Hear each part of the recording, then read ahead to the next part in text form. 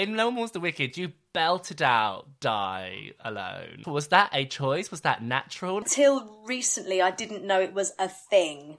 A friend of mine sent me a clip of somebody in the US actually talking about it and doing a bit of a vocal coaching session of how to do it. And I was like, this is nuts. And then that Louise Dearman challenge, the Glinda challenge, came out. Hello and welcome to In the Frame. Today's guest is the one and only legendary Louise Dearman, who is one of the West End's biggest stars.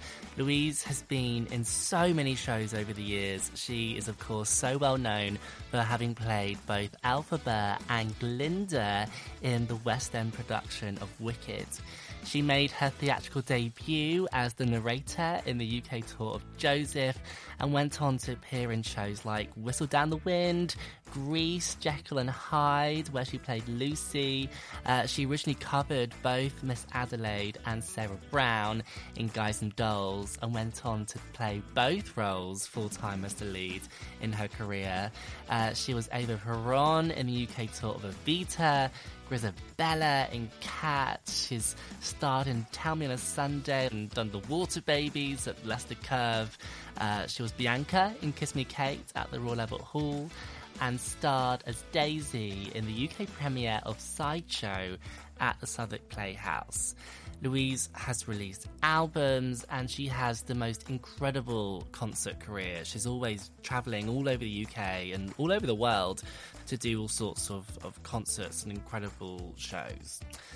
Louise is currently gearing up to star in Mima the Musical, which is being staged at Cadogan Hall on Monday, the 28th of February.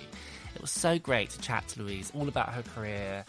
We also spoke all about Mima, which is super exciting. And we actually recorded this on a big weekend for Wicked. It was just after Laura Pick and Sophie Evans had played their final performance, and Lucy Jones and Helen Wolf were about to play their first performance. So we got a bit nostalgic. We spoke about Wicked.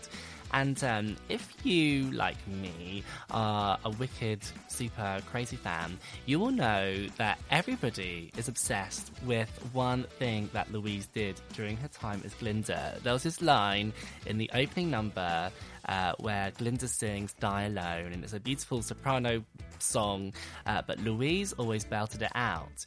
And people became obsessed with it, and recently there has been on TikTok the Die Alone challenge, which Louise took part in herself. So to give you some context, before we get started, I wanted to play you what Louise uploaded on her TikTok, and then you will hear us chatting all about it in the episode. Have a listen to this. And goodness knows the wicked's lives are lonely. Here we go. Goodness knows the wicked die alone. It just shows when you're wicked. Stunning, right? Incredible. Louise is the best. We had so much fun recording this. Here's the interview. Louise Dearman, you're in the frame. Yes, I am. Hello. You look fresh and ready this morning to do this. Oh, it's all the beauty products and a little bit of makeup. You should have seen me 20 minutes ago. And here's me like guzzling down toast, like there's no tomorrow. I'd like this. Paint the picture, because are you in like, have you got a little kind of cute home recording, hustling area? How does it work for you? This is my bedroom, and behind I have to position it so obviously you just don't see my bed in the background, but I look like I'm in a little Harry Potter cupboard under the stairs, but there's my wardrobes. But I'll tell you why I'm up here. I have two little dogs. They're the tiniest dogs who make the biggest sound, so it's the quietest place because we're right at the top in the loft. So, but I imagine that over these last couple of years you've done things in your bedroom that you never thought you would be doing in your bedroom, right? Yes, way more exciting things. And I've got like all the gear. Yes, I'm actually using it today. But I never thought I would be that person who would learn. I mean, my dear friend Lois has taught me so much about recording and GarageBand and microphones and all sorts. I mean, I was singing into the back of my microphone for a good week before we realised. But now I really enjoy it, and I don't fear when I get something sent through. Could you record this song, or could you record this voiceover demo? I don't freak out anymore because I've got all the tech and I know what I'm doing. And I guess for you as well, because you've like moved a little bit further away from London, right? And obviously you're a mum, so it means that there are some things like this right now that means you don't need to leave the house and have a day away, and you can do things from home, which is incredible. It is, and do you know what? It does take the pressure off, and you'll probably admit it makes life easier for you too. I mean, there's nothing that beats being in the room with somebody to do an interview, of course. But when you've got lots of things going on, to know that you're just sat down and you could just, get this done and enjoy it and relax, and you don't have because I moved to Brighton 2 years ago, and so the travel time each side, takes up a lot of time. So it is lovely to just be able to do this and it be much more flexible. Was that move when you moved away, was that a big decision, or was that like the easiest decision you ever made? At the time, so we lived in a very small village in Bedford, with not much going on, just one shop, one pub. It was beautiful, but worlds apart from London or Brighton. And my partner's TV production company moved down to Brighton, and he was commuting for a time, about 8 months, and that was a hell of a commute. And so we just had the discussion and said, there's nothing really tying us here. I mean, yes, my family were only half an hour away, now they're 2 hours, but I feel like you make the effort and you actually end up spending more time with them, because when you do, it's a bit of a lump, a nice long period rather than the odd afternoon. And I have to say, I was really apprehensive about it. I was really nervous because it was a big change, but within days, I knew it was the best decision. It's a brilliant, diverse, wonderful, vibrant city, and the fact we can walk down to the beach in half an hour, and you've got all these little pockets in Brighton. So I'm selling Brighton right now, aren't I? Moving it. Louise Dearman, the ambassador of Visit Brighton. Brighton. But it's just, you've got all these different pockets, and I just love the fact that anything goes. It just feels that way. And a great place to bring up children as well. So I do love it. I'm very happy here. And it's not a million miles away. Like, you can pop on that train and come and do a cute little an hour into London Bridge. It's all good. People think I'm going to say 2 hours on the train, but it's just really not. It's easy. It's good. So tell me about, you're a hustler, like we said, there's always 100 things going on, but we're here to talk about Mimma, the musical. What kind of brought you to this? How did you get involved, and why did you say yes, please? Well, do you know, it's not like I get offered tons and tons of stuff. I don't mean it that way, but very often we're like, job, great. Sit here and it's just constant. No, it's definitely not. But you do get lots of availability checks for new work, and there comes a point when you have to really. You can't just say yes to anything. It's not physically possible. And also juggling work and life balance, etc. So you have to really pick and choose. And this came along, and it was kind of one of those conversations with my agent. Oh, this new show, they're doing a showcase. I was like, oh, okay, I'll look at it. And then I discovered who the team were, and Richard Bolcom, who is the conductor of Mimma, and has done some of the orchestrations, I believe. I hope I've not got that wrong. He has, with the BBC Concert Orchestra. I knew he was involved. And the second he said he was involved, and then I discovered Luke Fredericks was going to be the director, it starts to make you go, oh, and you sort of, your ears prick up and you think, this sounds interesting. And they sent me the script, and I listened to the music, I listened to the score, and it's just really exciting and interesting. And also, you don't get the opportunity. When you do a showcase or a workshop of a new musical, very often it's in a little room. You sit around a table, you read through, you kind of change bits and pieces and get creative with it, and then maybe you do a showcase at the end in that little room. This is at the Cadogan Hall with a 50-piece plus orchestra, the BBC Concert Orchestra, with Richard Bolcom leading, and the most amazing cast. And you don't get to do that with new work. And even though there has been an Australian production, it still feels fresh. I know that there have been changes to the show since that production. And so you still feel like you have some creative input, which always excites me. But also the interesting thing is the music for me. So it got me right on a roll now, because it kind of seamlessly flows from this, your beautiful musical theatre, legit melodies that are very catchy, into Italian arias sung by Celinda, who is playing Mima. And then there's these little accents of jazz that my character Sarah brings because she wants to be a singer, a professional singer. That is her dream. And so they kind of seamlessly flow from one to the other, which I think is really exciting. And essentially it's the story of Mima leaving Mussolini's Italy, where her family still are, and meeting Sarah, who's a Londoner, wants to be a singer, and their unlikely but wonderful friendship that they form amongst the chaos and heartache and devastation of war. And I love stories like that, where the kind of the thing that's on a huge scale, you kind of zoom in and focus on what's happening underneath all of that and the real life stories that are going on. So all of that make for a very interesting and moving show, I think. So that's what drew me to it. What are you like when you get something through, like you get the script and the music? Are you someone who kind of sits down and is like, I need to learn this immediately now? Are you like rocking up to first day rehearsals like fresh-faced and ready to learn then? I'm somewhere in the middle. We definitely have had to focus on music for the past month or so. And I have a rehearsal next week before we start our official rehearsals because we want to be on top of things musically. But I don't like to sit and learn things so much that I've kind of set it in my head before I walked in the rehearsal room. And I learn things easier when they're on their feet and you've had a chat with the director. It all comes much more naturally. So I'm somewhere in the middle.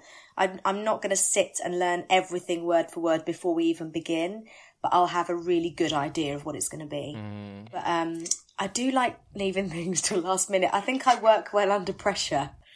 Should we say I'm that person. Like, if even like editing a podcast, I could be like, oh yeah, this is out in a month. I'll just edit a bit and I'll do it really slowly. But if it's out in 2 hours at 10 p.m, I will do it in half an hour. Like, no, I'll always find something else to do. But I'm very good at scheduling time. I'm very good at saying, like, today at this time you are doing 2 hours of music, and you will sit your backside down and you will not move until you've gone over and over and over this certain section. I'm good at scheduling stuff in, but sometimes I think, how did you learn that? You were flying by the seat of your pants.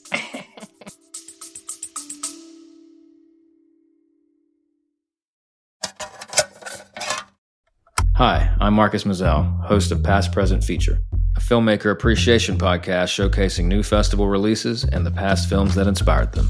As a filmmaker myself, I started this podcast with the intention of building community while talking shop, and to show love to past cinema that sparked a new wave of filmmakers to create the films of the future. Please like and subscribe to this podcast and follow us on social media at Past Present Feature. Thank you for listening. Let's roll it.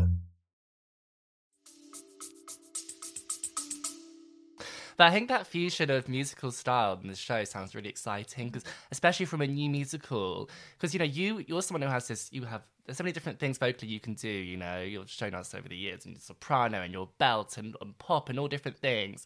And sometimes I feel like in new writing, it's all about the belt and all about how high someone can belt, which is so exciting. But I think, you know, like Bridges of Madison County, to hear Kelly O'Hara singing soprano but in a more contemporary way, that Jason Robert Brown score is genius, and that's what I want more of. And I guess you're someone who must be like sometimes, I would love if I could use this side of my voice in a new, exciting way. Yeah, I think there's a place for all of those things. Of course there is, but sometimes it can just become noise, you know, when it's how high can you sing, how many vocal acrobatics can you do, you can lose the truth. That sounds really cheesy. But listen, I love to riff more, you know, than the next person, as much as the next person, but there's a place for it. And I often, when I speak to students that I work with, just say, that's fine, but why are you doing that? Like, it has to have a bit of a meaning, unless it's a pop song and it's just, hey, I'm just doing that for the sheer hell of it. But what you never want is for something to just become noise. It's got to have some meaning behind it, some truth. If something is a war cry, it has to be a war cry, not Mariah entering your body. And I love Mariah, I was obsessed when I was younger, entering your body and riffing all over it. It's just, yeah, for me, impressive. Of course it is. And like I say, in the right place, the right time, I absolutely love it. But it just sucks me away from the story and the role if there's too much of that. But yeah, I do love, and that's what I always wanted to do. Play different roles, sing different styles. I remember speaking to my agent, who's been my agent for over 20 years. I remember when we started to kind of really break through and get a few roles, and I made a conscious decision not to just stick with do another comedy role after I just played 2. And I said, no, I need to be brave and not take this. I want to do something epic, big, belty. I want to sing all the ballads. And then I got Jekyll and Hyde. So you have to kind of, if you really want that, you have to push for it. Otherwise you end up singing in the same kind of style throughout your whole career, which is not for me. But it's amazing that you've been able to do that. I think a lot of people... I mean, actually, Celinda's a really good example because she's someone else who has done it and can do everything, is jumping from belting out I Dreamed a Dream to singing Christine, totally different. But I mean, but people love to put you in a box, right? And love to be like, oh, Louise, or some people also find that people don't know what to do with them when they can do different things. It's like, oh, well, that's scary. I think lots of us can. We just need to. It's just what your preference is, really. And if you just love singing in a kind of poppy belt way, then that is what you're going to veer towards. But to open up more doors and be given more opportunities and really challenge and test yourself, I believe everybody can. I was forced to go to opera class at college. I really didn't want to go. I was like, this is not for me. I don't sing soprano. And my teacher at the time, Nigel Brooks, just said, I want you to come because I want you to just learn it. I think it would be really useful for you, a useful tool. And my God, was he right, because it just gave me the confidence to use that side of my voice. And it's not only, opened up those doors and given me roles that I probably, had I not worked on that area of my voice, been given, but it saved and protected my voice over the years, to be able to manipulate my voice around those notes and not exhaust it. I think we need a British Madison County Louise Dearman production. All right then. But you like Oliver Thompson, we could just make magic happen, right? That would be amazing. I'd be up for that. I'm there. Well, I often ask people kind of like what they were like when they were at drama school and what their like ambition and dream was back then, and how that has kind of changed. But I was actually just editing a podcast with someone, Elsa Davidson, who's currently Veronica and Heathers, and she was saying that when she was at drama school, she was like this golden child, like everyone, all her teachers telling her she was going to fly and do these incredible things, and then actually she graduated, and at first she didn't, and that made it really hard. And I know I feel like I've done an interview with you and Carrie years ago, and you were both, Carrie Ellis obviously, and you were both kind of the golden child of Leeds, right? And you were sharing all these massive roles, and there must have been like a lot of hype. But I wonder like how you dealt with that. And I mean, you did jump straight into work, but if like you were so ambitious and there was no ounce of you that was like, no, this isn't going to happen, or were you terrified, or like who was Louise back then? What was the mindset? I've always been a real people pleaser, so I've always worked hard right through school and college. I've just wanted to do it for me, of course, but also, to please my teachers, if you like. And yeah, you're right. When we were at college, Kerry and I were both given all the big singing roles and everything, and the big solo numbers in the summer shows. I've never, which is ridiculous to be in this profession and say this, but I've never been a very competitive person, and I am driven, but not in an aggressive way. I'm not like, I've got to get this, I've got to get there, I'm going to do this. I've just never been like that. I'm a bit too chilled. I'm very much like my dad in that sense. So I always wanted it, but I think I was, when I was training, I just thought I would love to play lead roles, but really I would just love to be in shows. It didn't matter to me. I wasn't thinking I have to be playing the lead in everything. That wasn't it. It was just, I would love that, but let's see what happens. Let's just see how it goes. So yeah, that was me, and I was very lucky. And like you said, when you're put under that pressure of teachers saying you're going to fly, you're going to go straight into all those roles. I left college on the Friday. I started rehearsals for Joseph on the Monday. I was straight into it. But then when that show finished, I had quite a long spell of nothing. I just couldn't get anything, which was horrible, really. And just feeling like you're auditioning and not getting anywhere, and then you panic that you're never going to work again. And then things just slowly built up, and my career's been a real slow, steady climb. You know, I didn't get massive West End roles immediately. I did a lot of touring. I played a lot of smaller roles in big shows, big roles in small shows. I've done understudy. I've been a swing. I've grafted, and I've kind of, I think, earned my place to get to that point where you're a lead role. And I say it all the time to students, please don't be in a rush. It's not, because where do you go from there? If you leave college and you get Elphaba, where do you go from there? Because there's only so far. You're not just going to jump from show to show to show. It's just much better to kind of learn your craft and just work your way up and just relax on it a little bit, and just don't worry about the time it takes to get there. It's actually more satisfying, I think. But yeah, it was always a dream and a passion, but I wasn't going to be pushing anyone down any stairs to get a role. Sorry, Kerry. Sorry, love. This one's mine. You took the last 10. But I think it says a lot about, like, because obviously you jumped into narrator, like, massive leading role and singing your face off. So then to go and then to cover or to play smaller roles or to swing after that, some people would feel like that wouldn't be the right thing for them to do. But, you know, obviously that has served you so well, and you ended up taking over roles in some of those shows, and it led to other things. So it goes to show that sometimes it works out. And I think you have to look at the bigger picture. I mean, a big one for me was when I auditioned for the Donmar Warehouse production of Guys and Dolls at the Piccadilly. And I remember my agent calling, and by that point I'd done, quite a few leading roles. And he said it's, they have a big leading cast that they've already cast.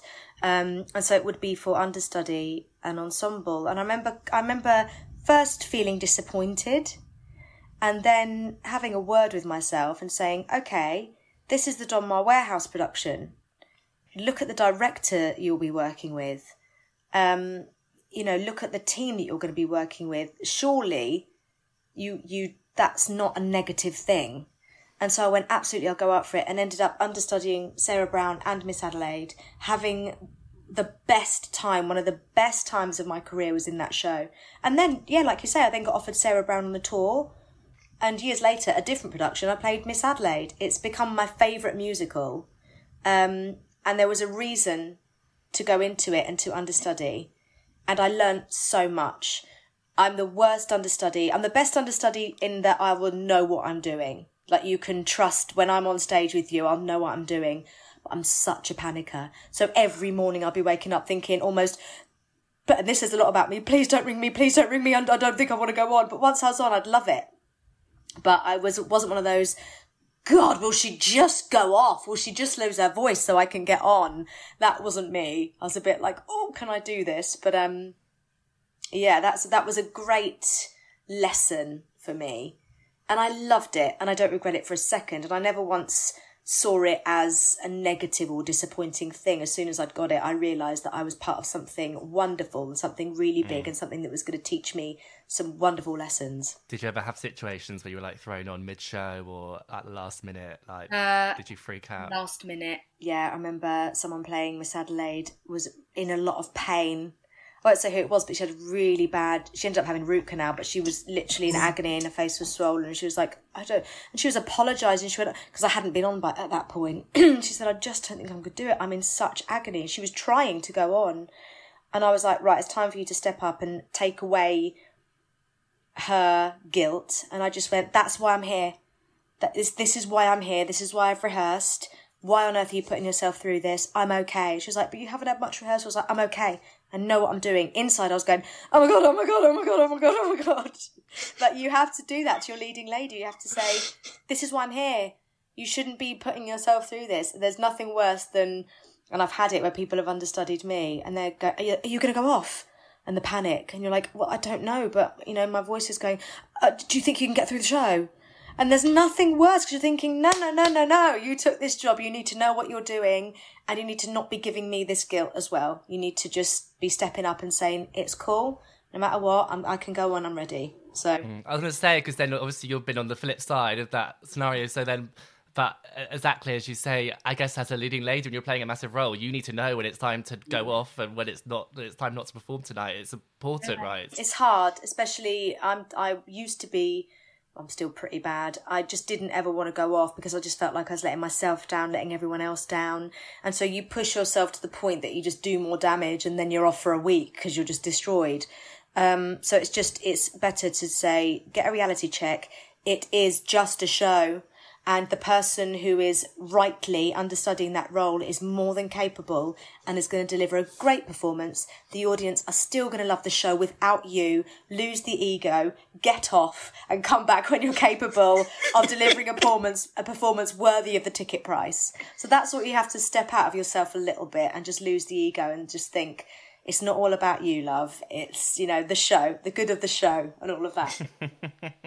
This weekend, I think you've seen on social media, it's like classic Wicked cast change weekend. We just had Laura Pick and Sophie Evans play their last performances yesterday. We have Lucy Jones and Helen Wool coming back in, taking over tomorrow. Does that bring back memories of you? What do you remember of those cast changes and of leaving and having your first performances? Because you had several in those Wicked days. Can't get rid of me. I'm like a bad smell. Oh, it's so wonderful, and I'm so excited. For Helen going back, but also for Lucy. So excited for her. She so deserves it. And I just remember that feeling. And it's so exciting / terrifying.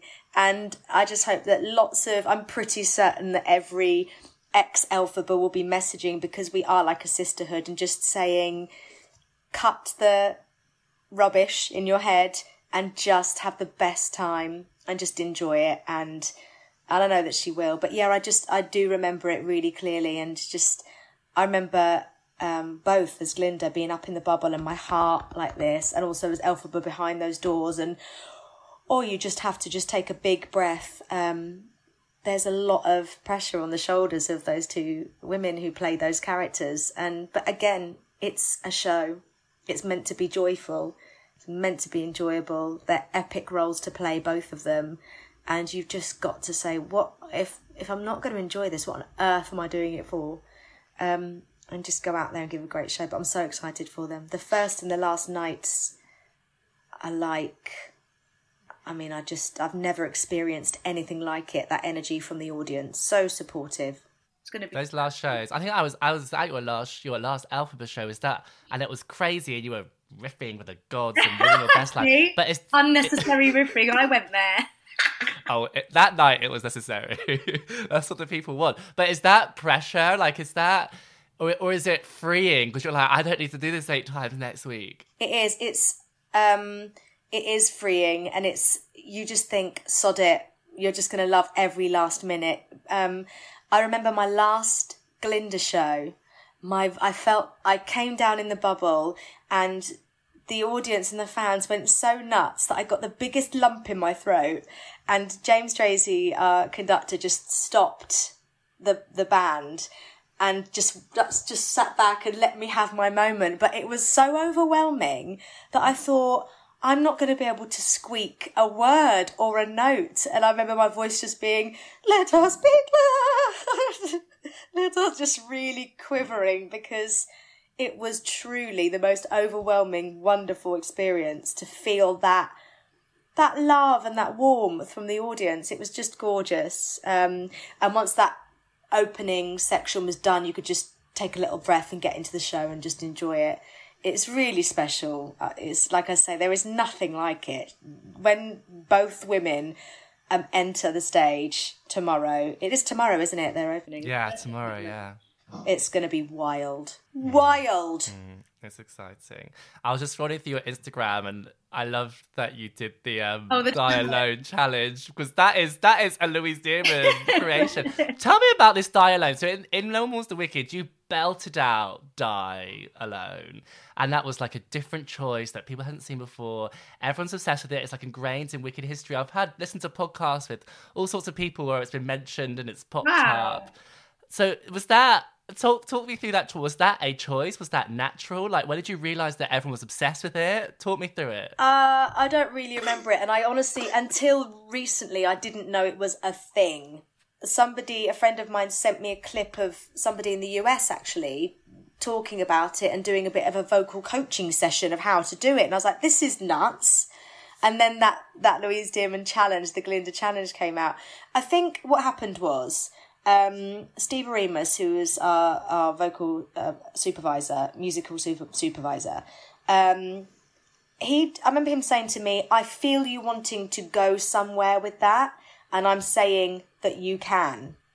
He said, because if you look at the lyric and you look at the story, it would make sense for that to just kind of explode out of you. And it wasn't about, oh yeah, let's just do a big belty note for the sake of it. It's the wicked die alone. It's like it has meaning with everything that she knows or rather doesn't know. So yeah, it just came out. And then it was really weird because once he'd kind of given me permission to go there, I just went there. And I was like, yeah, she's going to belt. But it's really lovely and really interesting. I mean, I'm sure some people absolutely hate it, but hey. Listen, you want like you'll put your mark on Wicked history, like.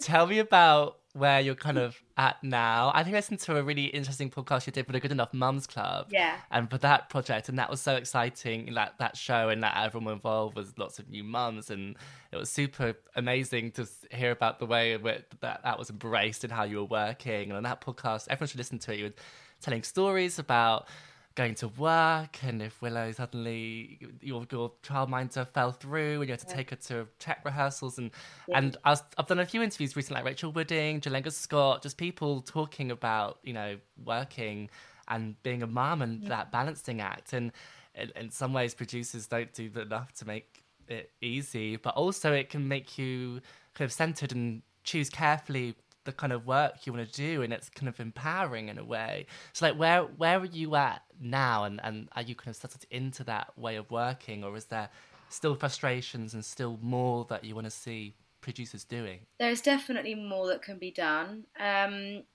For me, I remember when Willow's 4 now, about 4.5, and when she was a baby, I found myself apologising an awful lot. If somebody called me last minute to do this thing, and I'd say, oh, I'm so sorry, I've got a kid and I don't think I'm going to have time to find childcare, and I'm over that now. I'm not apologising for being a mother, because I will do my job to the best of my ability, but I just need a little bit more time to organise things. And like you say, I went to a rehearsal for Magic at the Musical's Magic FM's concert at the Royal Albert Hall. My friend was supposed to be looking after her for me in the morning, contacted me that morning and said, I'm so sorry, I can't do it. I've had an audition come in.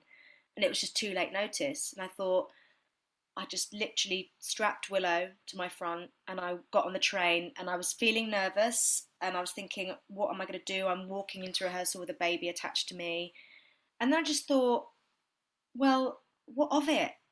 I'm just going to walk in, I'm just going to say, I'm so sorry. Someone let me down, but I'm not going to let you down. So I stood with my hands on her ears and I rehearsed The Wizard and I and Defying Gravity. And then I went, brilliant, she stayed asleep for the whole thing.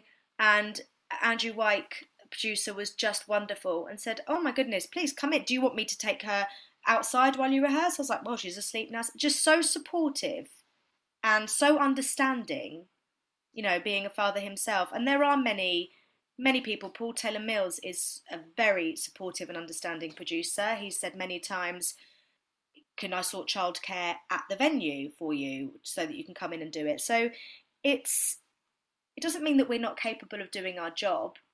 It just means that we have a child and we should not have to apologise for that. And if the producers help to make it a bit easier so that we don't feel guilt or pressure, we will do the job even better. And also with the whole job sharing thing, I know we started to get somewhere with it and it's kind of disappeared a bit, but I know so many mothers who that would be an ideal scenario for.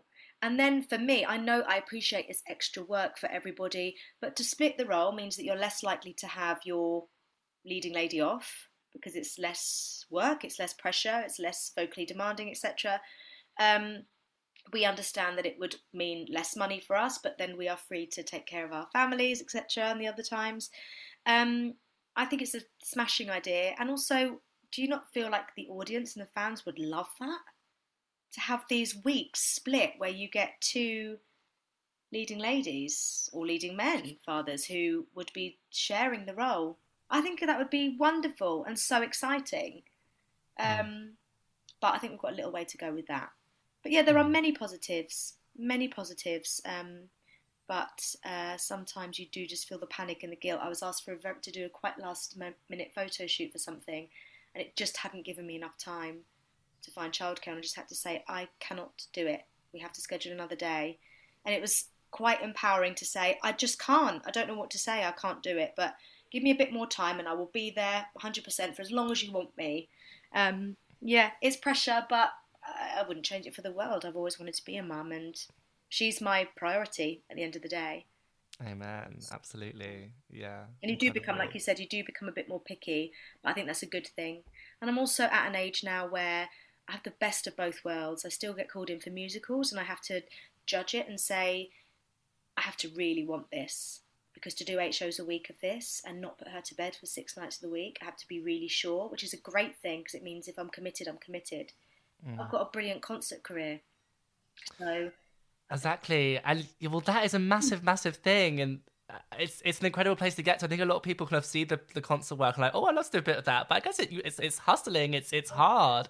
But it's incredible, the different material you're getting to do and the places you're getting to go to, but also the freedom you're able to get from exactly that. It's all those things, and I absolutely love it, and I'm so grateful for it. It means that I may have a super busy month, like February is nuts for me, then it calms down a little bit in March, and then it picks up again, so it gives me space to breathe. And I think early on in your career you're the idea is you have to say yes to everything and do all these different things, even if it means you're not making any money and you're working crazy hours and having to do outrageous things. But actually, there does come a point when you have to learn this little word called no, and when to use it. And it's scary, isn't it? I mean, you've been talking about it the whole way through, basically. But actually, it's really important when you get to a certain place to use it. It really is. And it's not about being a diva, and it's not about being greedy, and it's not about being... what's the word? Selfish or ungrateful. It's none of those things. It's about thinking, how will this is this worth it for my mental health? Is this worth it for my family life?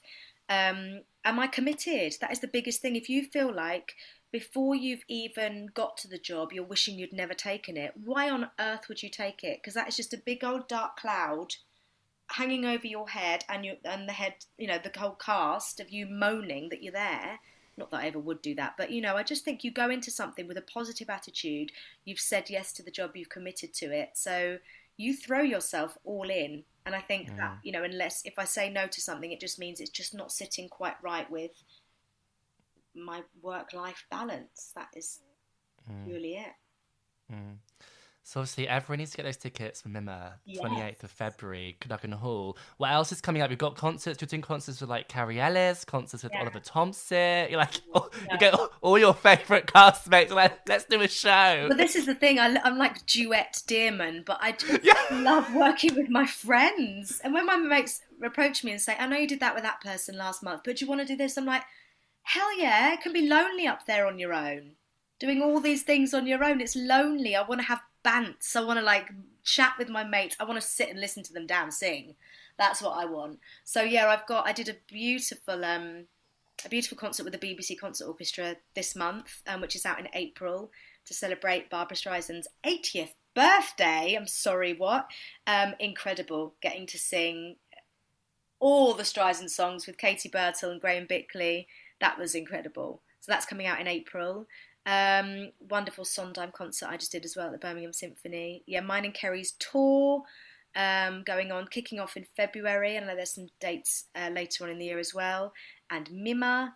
Very exciting. Oliver Thompson concert, that's been like rescheduled.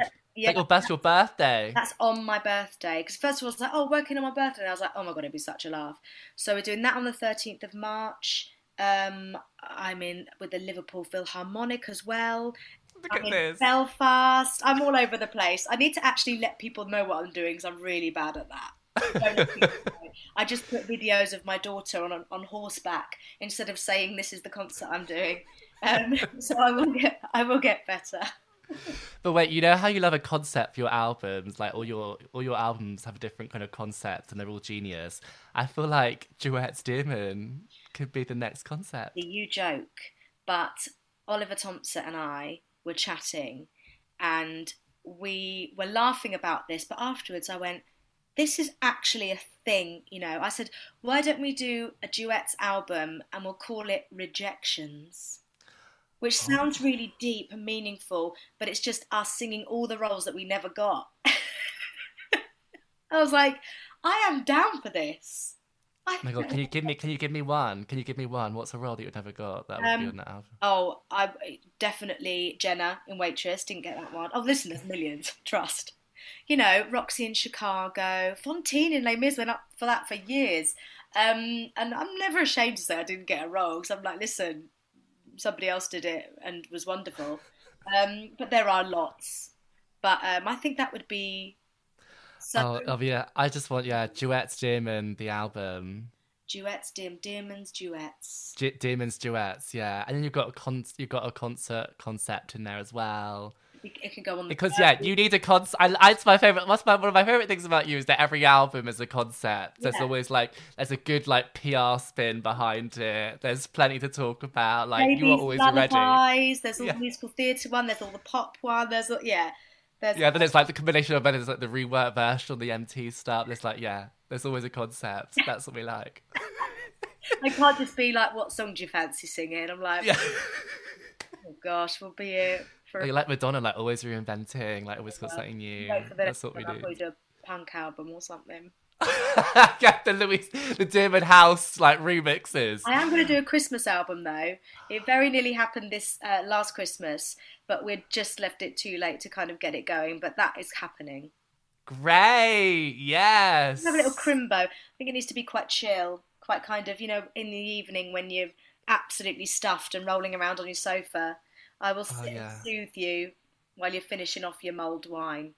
I'm ready. I mean, I know it's only January still, but... Why are we talking about Christmas? What are we doing? But, no, I'm excited now. Listen, thank you so much for kicking off your morning with me. What a pleasure to speak to you. Good luck with everything. And, I can't wait to see you soon. See you very soon. Lots of love. You can see Louise in Mimmer the Musical at Cadogan Hall on Monday, the 28th of February. Just visit the Cadogan Hall website to grab your tickets. Thank you so much to Louise for taking time out of a day to record this episode of In the Frame. It was so much fun, just so great, so lovely, so funny. And she always has lots of exciting things in the pipeline, so stay tuned in her socials for news and concerts appearance galore. If you enjoyed this episode, make sure you hit that subscribe or follow button. You can also leave the podcast a little rating and review on Apple. We love hearing from you, so follow West End Frame on Twitter, on Instagram, and on Facebook. And check out our other podcast, The West End Frame Show, for your weekly stagey catch-up. We're kicking off a new season on Tuesday with a big catch-up episode about all the shows that have been opening at the end of December, throughout January, and so far this month. So make sure you go and check that out. And I'll be back next Friday for a brand new episode of In the Frame with an absolute dream of a guest. But until then, thank you for listening.